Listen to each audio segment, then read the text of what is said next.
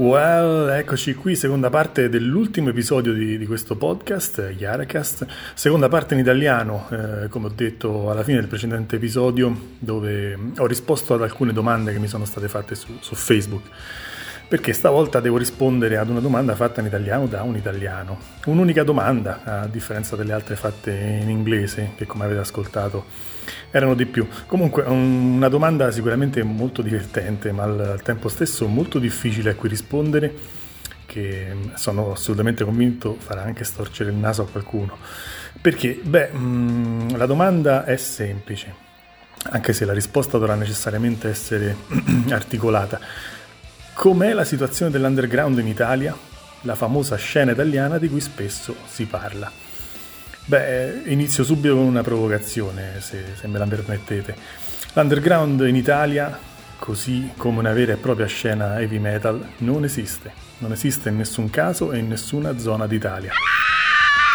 Risposta lapidaria, lo so, che però va argomentata. Perché non esiste? Prima di tutto partiamo dalla definizione di underground. Ho qui davanti aperta la pagina di Wikipedia, dove leggo testualmente: in ambito musicale l'underground dovrebbe individuare una proposta con uno spirito creativo estremo, non affiancata alle major, oltre che allo stesso concetto di musica indipendente. Ora, in Italia non è che non abbiamo band che fanno heavy metal, anzi, ce ne sono tantissime e ce ne sono anche tante storiche, ma è la definizione stessa di underground che non può esistere. Perché per poter esistere l'underground ha necessariamente bisogno della sua controparte mainstream. Altrimenti non si è in contrapposizione con niente, non si ha scelta, esiste solo l'underground, non esistendo l'heavy metal mainstream in Italia, quindi non c'è una scelta vera e propria. Io non posso decidere di voler rispondere alle esigenze di mercato del mainstream metal, ad esempio, perché il mainstream metal in Italia non c'è. Non posso decidere di non essere affiancato a nessuna major, perché non esiste nessuna major in Italia che spinge l'heavy metal e non esiste nessuna band mainstream italiana nell'heavy metal che stia in classifica regolarmente. Siamo semplicemente tutti underground, anche se per i motivi che vi ho appena elencato non è in realtà corretto identificarci così. Chi con più successo, chi meno, questo è ovvio. Ognuno di noi, tutti quelli di noi che fanno heavy metal non hanno una scelta da fare, se con una major o con un'etichetta indipendente, perché le uniche etichette che danno il giusto spazio all'heavy qui da noi sono quelle indipendenti. Purtroppo non esiste nemmeno una scena, e dobbiamo dircelo una volta per tutte, perché una scena imporrebbe che non ci siano più concerti che come pubblico hanno solo la band che suona prima o dopo di voi. Una scena impone che il padrone del locale non faccia suonare una band solo una volta che sia risposto alla fatidica domanda: quanta gente mi porti? E badate bene, io non sono uno che crocifigge i locali per questo, perché purtroppo anche loro devono sopravvivere. Gli rimprovero solo il fatto di non scremare, magari, quello sì. Non tutti, ovvio, ma buona parte. Di non scremare in base alla qualità, cosa che potrebbe concorrere benissimo nel creare questa famosa scena. E non c'è una scena perché l'80% delle band cantano in inglese, che non è la nostra lingua e che purtroppo non tutti ancora comprendono in Italia, a differenza di altre parti d'Europa o del mondo. Ricordo benissimo ai tempi della scuola superiore, quando si facevano gli scambi culturali, i miei amici che facevano il liceo linguistico erano quasi sempre in difficoltà quando parlavano con un tedesco in inglese, ad esempio. Adesso spero che le cose siano cambiate negli anni, visto che io ho fatto le superiori a cavallo tra la fine degli anni 90 e i primi 2000, ma la verità, anche qui, quanti strafalcioni leggete sui social quando qualcuno tenta di scrivere in inglese? E quanti strafalcioni ancora si leggono nei testi delle band che cantano in inglese? Parecchi, purtroppo. Sono cattivo, lo so, ma le cose vanno dette non per affossare le persone, ma per prendere coscienza di un problema reale e fare in modo che così si superi. Comunque, dicevamo, cantiamo in inglese che non è la nostra lingua, quindi probabilmente cantare in italiano forse inizierebbe a costruire una nuova realtà, dove tra in molti anni probabilmente, potrebbe esistere una o più band heavy metal che faranno il salto, chiamiamolo così, e magari saranno la causa della nascita del mainstream anche in Italia, anche per questo genere. Ma non divaghiamo verso previsioni future. Progetti in italiano ci sono, anche validi, ma insomma attualmente, come vi dicevo, l'80% delle band canta in inglese, quindi rimaniamo ancorati a quella che è la realtà oggi. Qualcuno potrebbe dirmi, sì, va bene, ma allora in Germania, per esempio, anche lì le band cantano in inglese, eppure band mainstream esistono. Corretto, correttissimo. Con una piccola differenza, però, il mainstream, appunto, esiste. La band che più può riassumere questo concetto è una, gli Scorpions. Tedeschi, famosi in tutto il mondo, in classifica anche nel loro paese. Ma non basta, loro hanno anche i Rammstein, famosissimi in tutto il mondo, in classifica nel loro paese, e cantano in tedesco, ad eccezione di qualche brano, pochissimi brani comunque. Se esiste il mainstream, allora può esistere anche l'underground, e di conseguenza una scena. La contrapposizione all'interno del termine underground rispetto al mainstream così può esistere. Ci sono le band storiche, certo, ma erano altri tempi, Gli stessi tempi che hanno visto i Timoria dare alle stampe l'album 2020, ad esempio, il FIBA con Terremoto. Tempi che sono totalmente scomparsi, e se sono scomparsi significa che non avevano fondamenta solide su cui resistere. Non è che l'Italia è un paese governato dal cattivo re del pop che fa passare solo questo tipo di musica. Si risponde anche alle esigenze del pubblico, che certo, sicuramente è bombardato, se non altro negli ultimi anni, da un determinato tipo di proposta, anche senza possibilità di grossa scelta, ma insomma potrebbe sempre libellarsi in massa e ascoltare solo rock, se volesse, no? O se ne sentisse un'enorme mancanza. Comunque anche ultimamente alcune richieste di crowdfunding viste in questi ultimi mesi da parte di band italiane, anche abbastanza note, sottolineano quanto sia veramente difficile riuscire a sopravvivere. Insomma, problema che le band che navigano nel mainstream invece non hanno. Quanti elementi di band affermate fanno anche altri lavori? Sia ben chiaro, non c'è nessun problema in questo, anzi grandissimi loro che non si sono mai arresi e non si arrendono mai.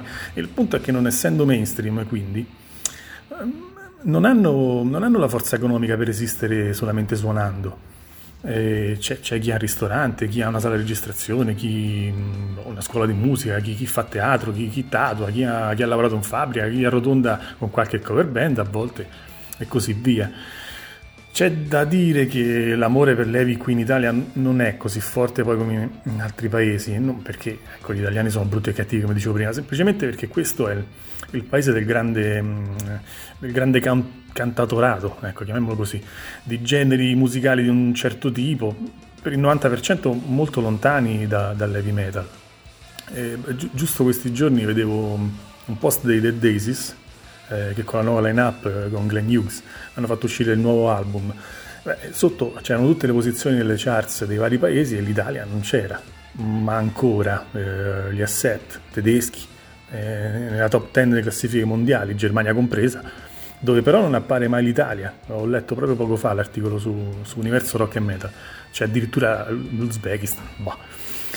Il succo della questione rimane comunque questo aspetto di non poter essere in contrapposizione al mondo mainstream, relegando poi ogni realtà a fondamentalmente un hobby, un hobby di tutto valore e rispetto, ma comunque un secondo lavoro, chiamiamolo così, anche se in molti casi fatto con estrema professionalità, chiaro.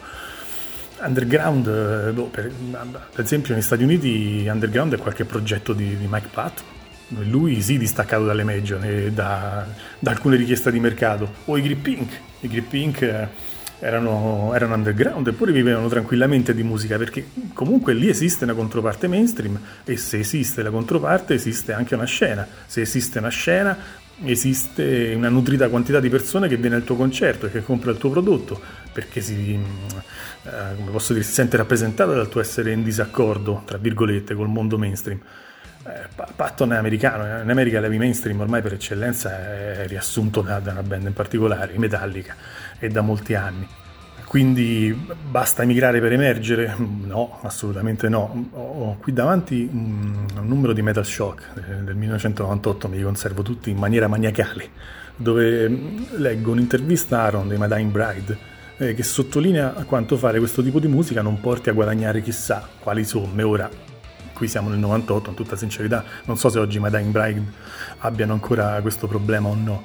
Sono britannici, paese insomma che ha dato vita a innumerevoli progetti di estremo successo. Quindi no, non basta cambiare paese, ovviamente. Il mio, ripeto, non vuole essere un modo per demoralizzare chi suona, insieme di persone tra l'altro di cui io faccio parte, ma più che altro, come dicevo, una vera e propria presa di coscienza. se si vuole creare una scena in Italia c'è bisogno di alcune cose che al momento non sono presenti nel nostro paese. E prima di tutto un numero consistente di ascoltatori, perché sì, siamo tanti, ci conosciamo tantissimi, ma in proporzione siamo un numero irrisorio rispetto alla totalità della popolazione di questo paese che poi ascolta musica. Se anche tutti i musicisti si aiutassero a vicenda, comunque non basterebbe, non saremmo comunque sufficienti a coprire tutta l'offerta, che è indubbiamente, tra l'altro, più grande di questa piccola richiesta di Heavy che c'è qui. Oltre all'inglese, poi, per riprendere un po' questo discorso, spesso ci comportiamo sempre rivolgendo il nostro modo di fare a potenziali ascoltatori stranieri.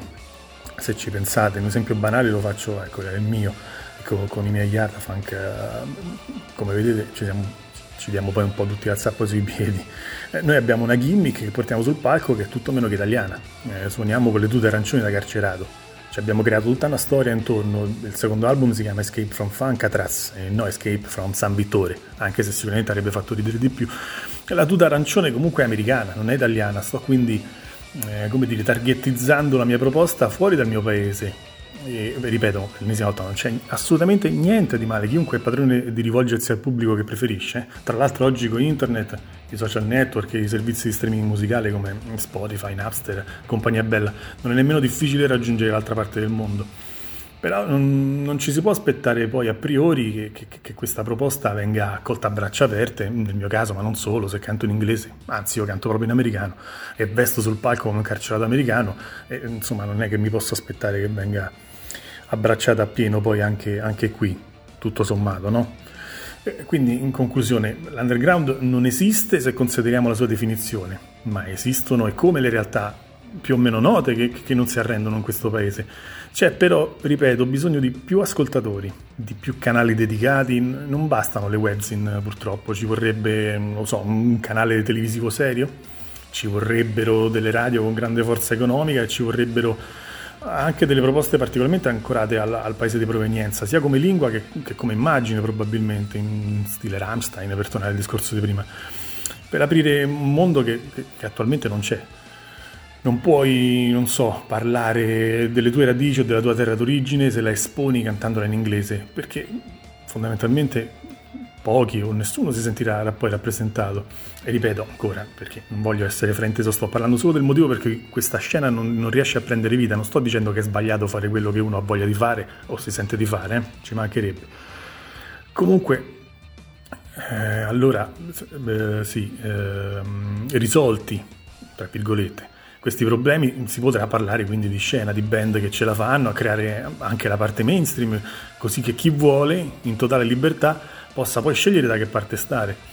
E poi ragazzi, questo vale in tutto il mondo, non solo qui. Se un paese ha 500 band, non è che tutte e 500 diventano famose. Va data possibilità a tutti di provarci, certo, però qualcuno è chiaro che per un motivo o per un altro poi rimane fuori. Insomma, tutto questo spero lo abbiate capito, non per dire che non esiste l'heavy metal in Italia, ma che continuare a ragionare come ragionano in determinati paesi dove la contrapposizione mainstream underground esiste da tempo, da un sacco di tempo, lascia un po' il tempo che trova. E quindi niente, bene, puntata e stagione terminata. Volevo chiaramente ringraziare tutti quelli che mi hanno ascoltato. Vi invito alla seconda stagione, appena inizierò a mettere da parte gli argomenti e le idee da trattare, potrò definire anche una data per iniziarla. E come sempre scrivetemi per farmi sapere che ne pensate, cosa ne pensate, se siete d'accordo, se siete assolutamente in disaccordo con me. I dibattiti sono una delle cose più importanti perché fondamentalmente nessuno ha la verità in mano, ma si tenta solo di ragionare con i dati che si hanno in possesso. Quindi have a nice day e a presto!